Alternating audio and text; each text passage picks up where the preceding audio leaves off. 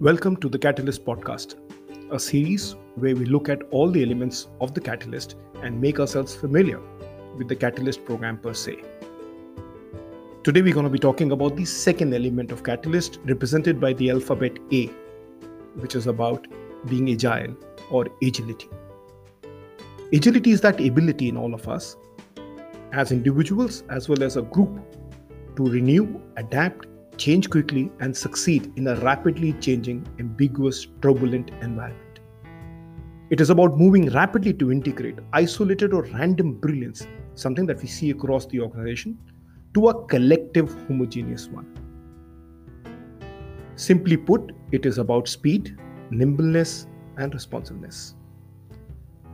The first sub-element under agility is to seize opportunities. Interestingly, opportunities are like sunrise. If you wait too long, you miss them. And as Thomas Alva Edison famously said, most people miss opportunity because it is dressed in overalls and looks like work. Interesting.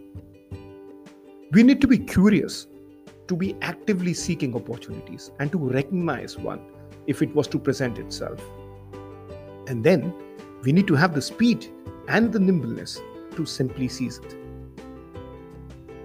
The second sub-element of agility is about breaking the shackles of inertia in our thinking. Inertia is the tendency to follow established pattern of behavior even when we respond to dramatic environmental shifts.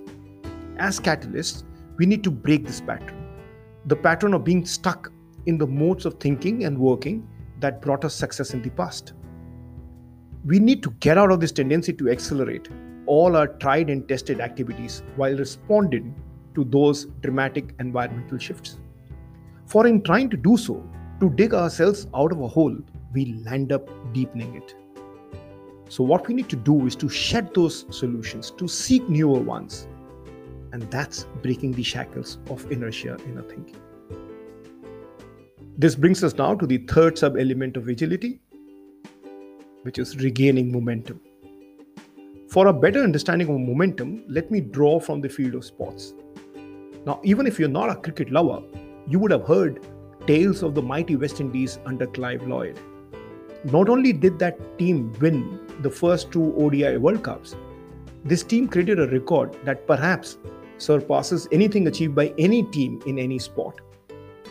The swashbuckling Caribbean superstars had a remarkable run of 15 years without losing a test series from the 1980s to the early 90s.